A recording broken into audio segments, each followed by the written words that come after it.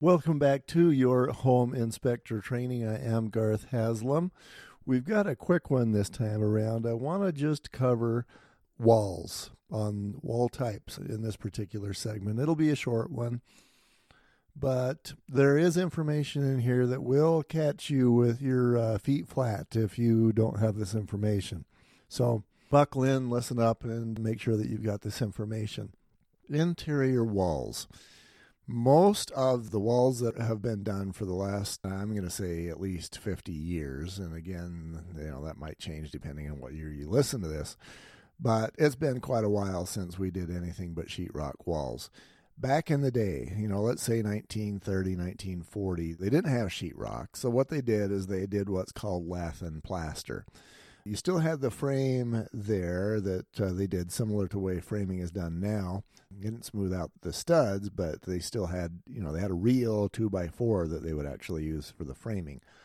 Over that, they would use these little pieces of wood. Those are called lath, and they were maybe, an eighth of an inch thick, and they were wide enough to bridge the gap from one stud to the other.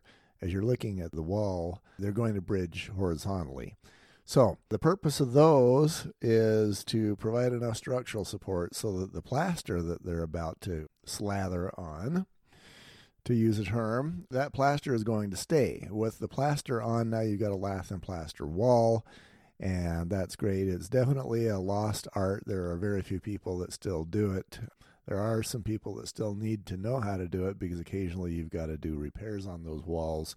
Most people will choose to just tear off the lath and plaster and go with sheetrock, but not everybody decides to go that direction. So you still do have a few craftsmen who know how to do a lath and plaster wall. It's a lot more expensive. There are certain parts of the country, though, that will go with plaster. Maybe yours is one of them, if so you're going to want to do a lot more research than what I'm about to tell you. But that is the concept with lath and plaster. So then somebody decided, hey, we can use gypsum to create a more easy wall to put plaster on. So they basically created sheetrock, but then they'd punch holes through it, and then those holes would be the anchor, if you will, so that the plaster would hang on to the sheetrock.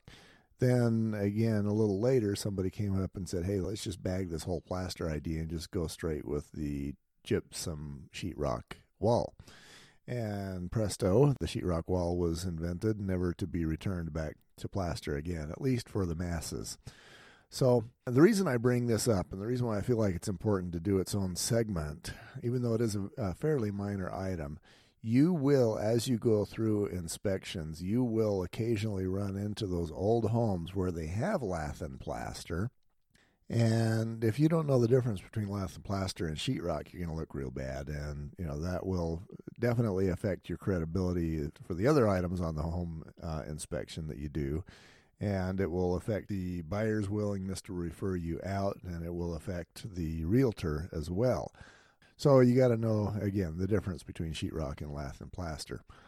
There was a transition period. I know that I grew up in a home that was built in 1959.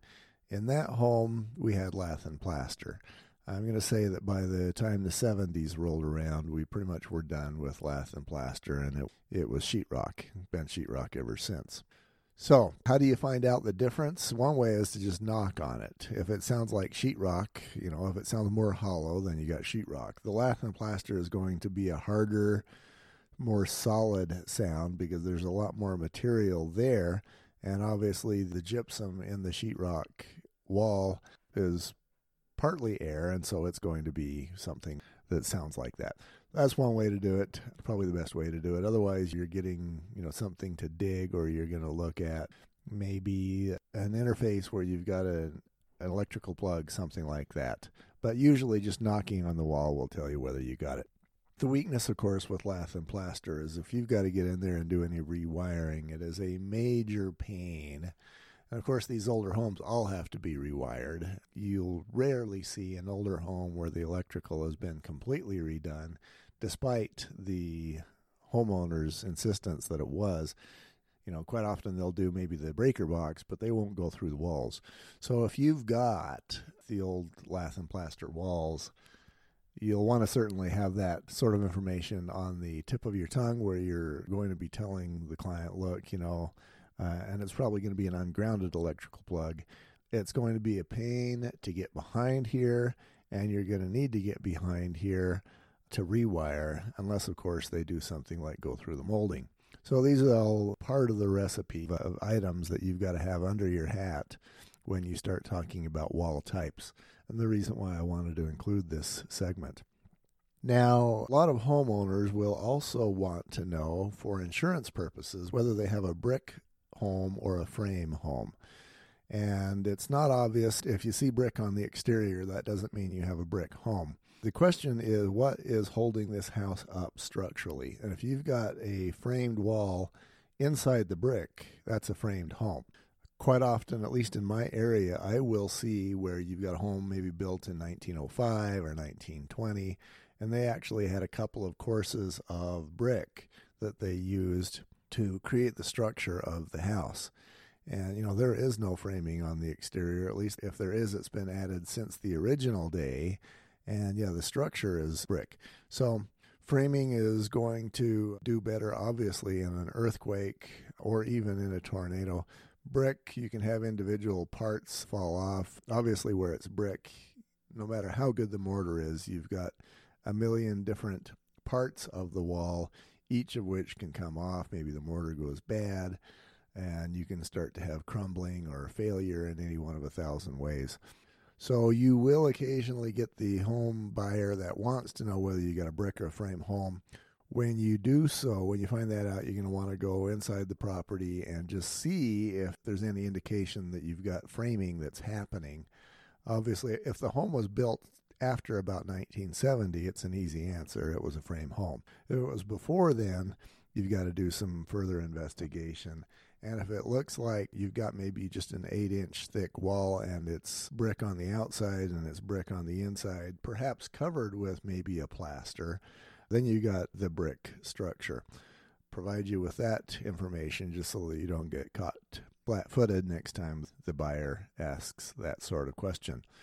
Okay, that wraps up this segment. You are now ready to go as far as understanding the types and differences on interior and exterior walls. Thanks again for being part of the team, and go out there, do me proud.